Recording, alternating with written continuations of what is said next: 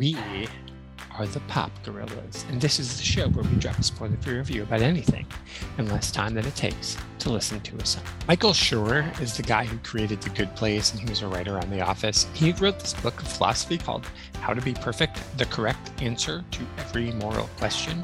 And you're like, why do I want to read philosophy from a guy who wrote sitcoms? You do. You do. This is the way you should read philosophy.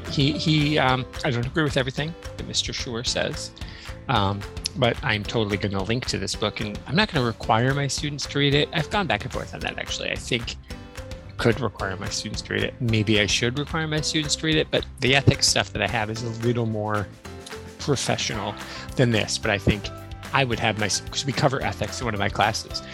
It's so good. It's so smart. In the audio version, he got the cast of The Good Place to come in and read some stuff. But even if you're not listening to it, but you're reading it, it's really thoughtful. It's an excellent introduction to ethics and philosophy.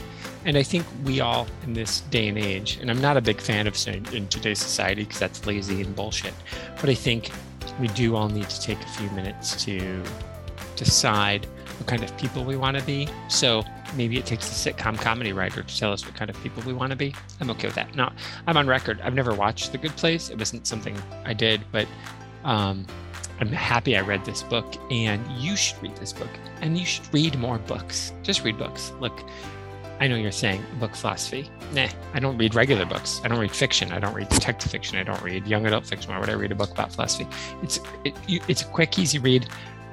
Let me take the back. It's a quick read, but it's not easy. It's thoughtful. And if you are a person who likes to think, which I am, and you are, people think, you should read this. How to Be Perfect, Michael Schur.